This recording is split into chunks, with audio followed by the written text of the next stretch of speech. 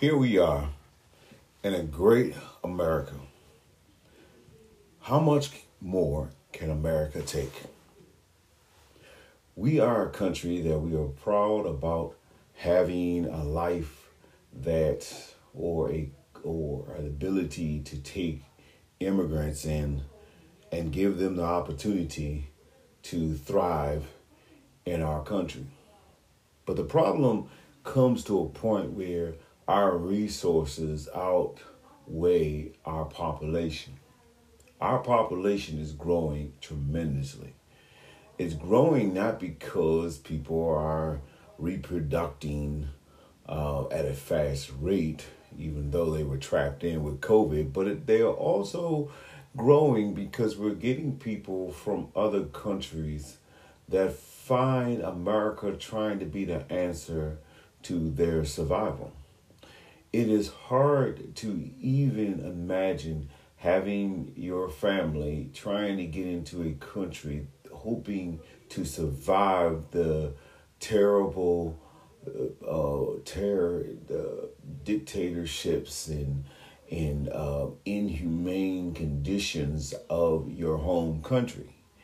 And when you place yourself in their shoes, you get an understanding that it's not just the fact that they want to come here to make money or take part of the government benefits, but they're trying to survive. Now, we must understand that our country does have a limit. And because our country has a limit to what it can offer ourselves and also those coming into the country, it is true that the United States has a boundary and limits to what they can provide to those outside the world. We are not the answer to everyone's problem, but we are a nation that can give to other countries to a certain extent. But we present ourselves as being limitless in our resources and our ability. We're not. We even showed during COVID that we struggled to get a vaccine. We struggled to feed those that lost their jobs. We struggled because we see the money, but we don't see where we're getting those resources from. We don't see that our country is basically struggling in debt. So we can't say that we are not having problems in providing our nation. We are. We just don't like to say we're broke or in debt. We just like to say that we have a deficit. And that's the same no matter what. We need the rest of the world to understand that, especially those that are trying to get into this country. It is a flattering gesture to think that we are that rich to provide a place for people to reside in, but the reality of it is that that's not the case. We make concessions for certain people, just like the Afghanistan immigrants that are coming in because of the Taliban taking over. But what about the Haitians? Are we going to make it the same for them? Are we going to make up jobs for them? Or are we going to stick by Donald Trump's opinion of the country and call it the trash country? We see, and especially African Americans and my other minorities, we see the struggle that they're going through, but we also get a little bit questionable about what we can offer these other people coming into the country from Latino countries and now from Haitian. We don't know that we have the resources to take care of them. And so we send them back to a country that is very harsh and very full of war and corruption. We have that here. We have corruption here. We have people that are suffering here. And are we taking care of them? Let's ask ourselves, do we have the resources to take care of them? Well, we don't have the resources to take care of everybody. So for people that are feeling stressed that they see Haitians coming in and other nations pushing their struggling poor to our borders, we don't want any more than we can bear. But we should not and try to say that we can take care of certain people, but we can't take care of others. Because if we're making jobs for those people and then we're not giving jobs to others, that is a kind of a hidden underlying racism. Now, I'm not all about getting everybody to come to our nation, but at the same time, I'm not about being racist toward other people that are trying to get into this nation. We need to find out what we can do for anybody that comes to our border. And if that is basically helping them find other countries to live in, that might be a solution.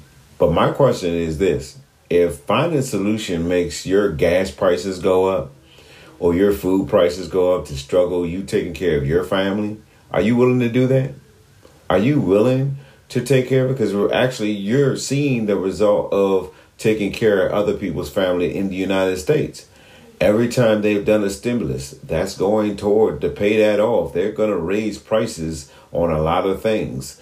They're going to raise prices on your gas, your food. You're paying back what they gave people. You just don't realize it. You just think that maybe it's because the factories are having problems getting people, because of COVID. You can put COVID on a lot of things, but at one point you're going to have to stop.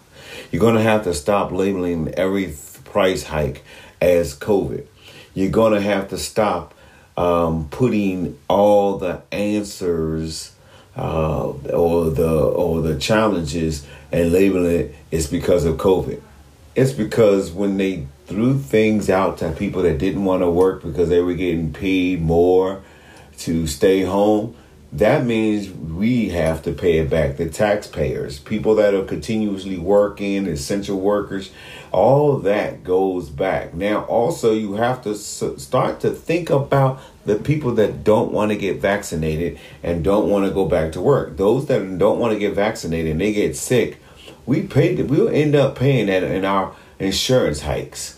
We'll end up taking the bill for that. So if you have somebody that doesn't want to get vaccinated, you gotta get in their face and say, look, be real that your insurance is gonna go up, because if there's a chance that you get sick and you gotta get medical treatment, and if you make it or you don't make it, there's a bill generated to pay back the insurance companies and the hospitals, the doctors that struggle to try to keep you alive over you not willing to do that. Now, also realize that I'm not talking about those that have medical exemptions and whatever religion puts you out there to not get vaccinated.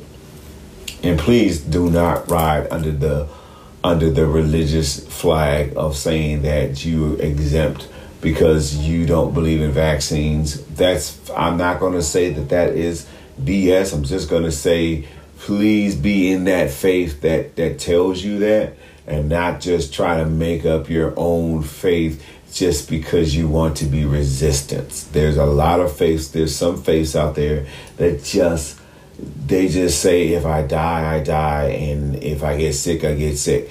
That's fine. That's what you're doing. But a majority of Americans out there, let's be real, you don't even go to church. So stop playing like it's a religious exemption just to be dramatic and resistant. So we have to think about what we're going to do right now as a country as we have people that are coming in unvaccinated, bringing in things that our country is foreign to. I think that Native Americans could probably relate to that, as their ancestors perished from a lot of things that the colonists brought in. So we got to think about this. We have to think about it in a mass social concern. We also have to think about it economically. We also have to think about it in our resources that we can provide people. So we have to get off the emotions. We have to get off all our heated feelings of what we see on social media, because we know that social media will grab for the worst scenarios and not talk about the saints that are out there. But we also have to think about those people at the bordering towns of Texas, that if people were coming in Washington, D.C. or the DMV area at a large amount of people, looking like a swarm of people coming through your borders, how would we feel? So we might feel stress. We might feel that we have to defend ourselves or our resources, because when people are in a desperate sense or status, they steal, or they might lay on your lawns or whatever and feel like your children. I don't know where these people are coming from. I don't know if they're saying, what about my kids? So when we see that, we have to think about them too.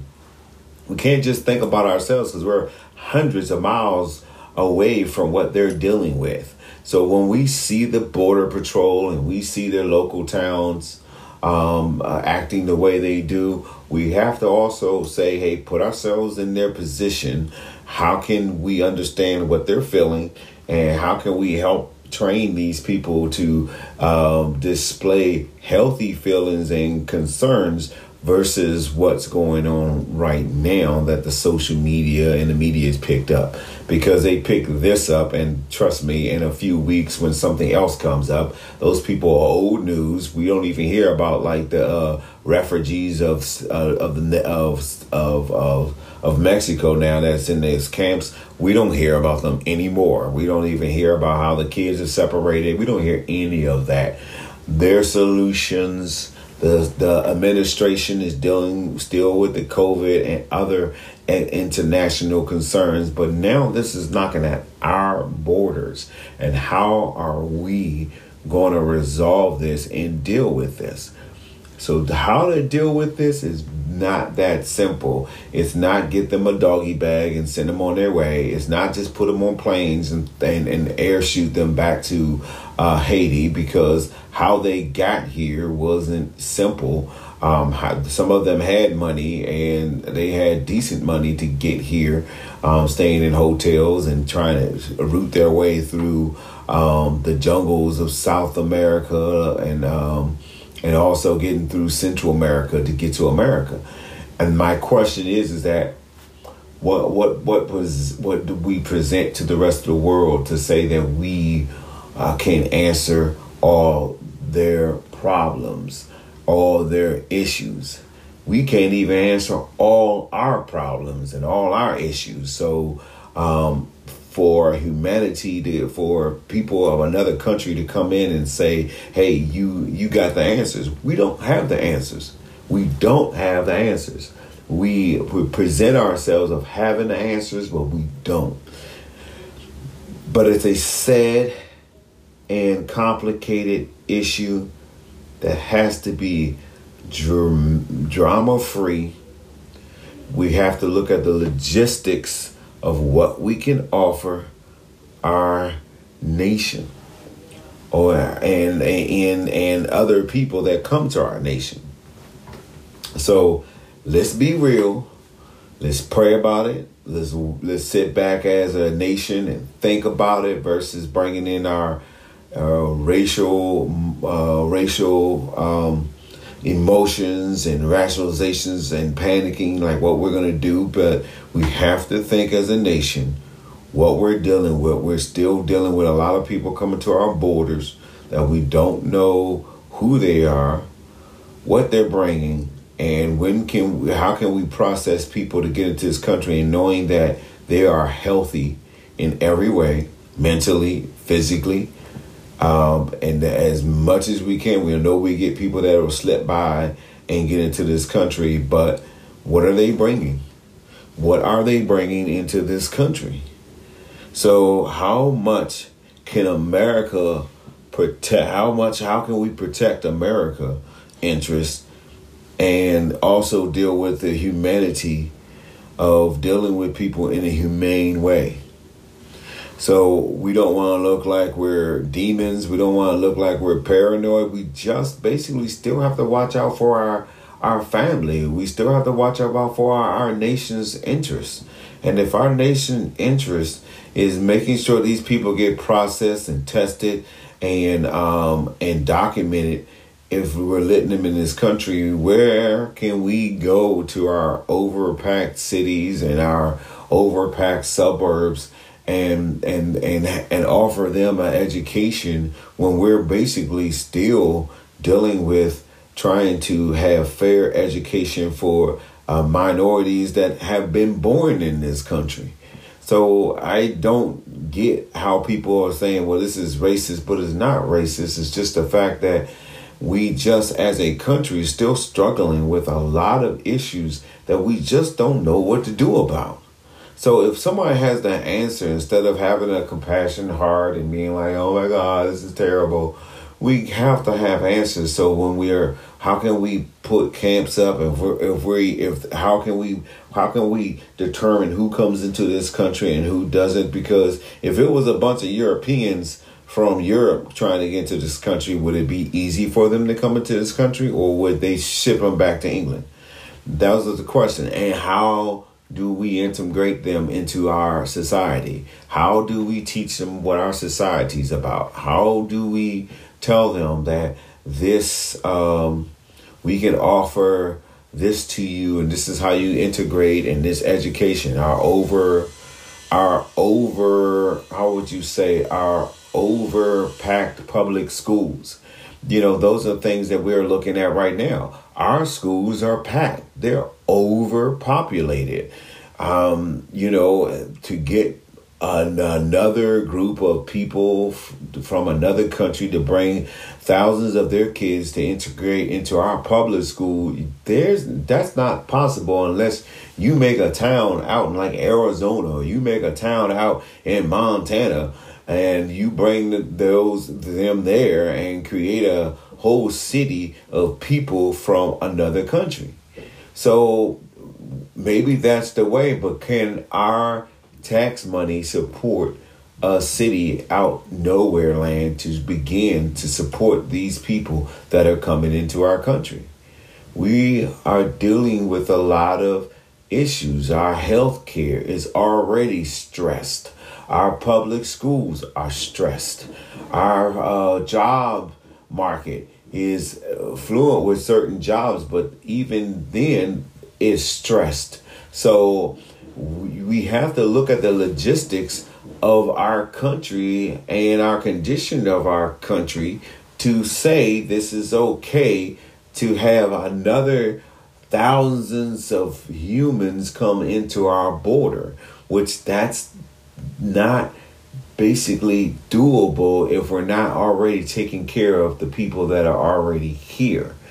We want productive citizens. If you ask me, if you had thousands of productive Haitian women and men that would come in, and we can import the bums that we have here and send them out of the country, I'm all for it. Go ahead, send the bums that we have in this country out. People that don't want to be productive in our country, people that don't want to work, then send them back to where these people are trying to get from to come here to work.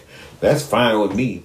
I'm cool with that. If you want to do that, I'm just like, look, but if you got a bunch of people that are acting or don't want to come here and they're hoping that they can get on public assistance, then no. Because I doubt there's a lot of people. I think there's a lot of people that's coming into this country that actually would love a 9-to-5 to feed their children, to have a mission in life.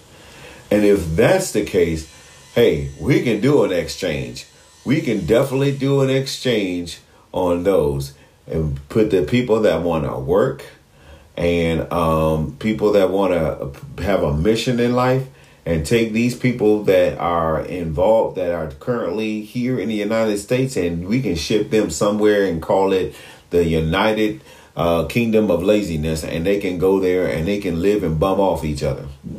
But until then, we have to find a solution for those at the border, how to process them, and also but we also have to get to a point where if our census bureaus and our towns and our cities says, look, we're packed.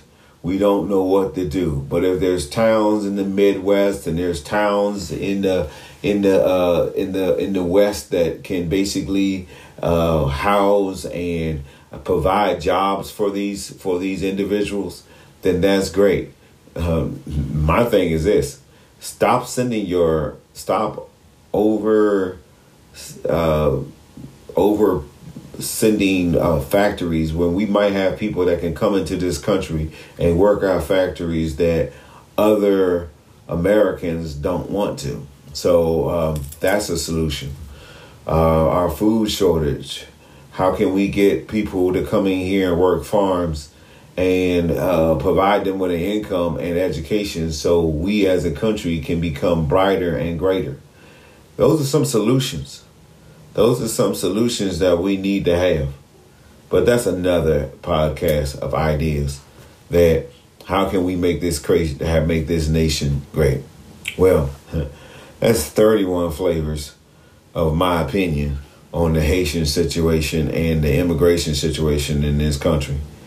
I hope one day that we as a nation can grow so abundantly that we can become great in number all over this United States, but yet do it in a healthy way.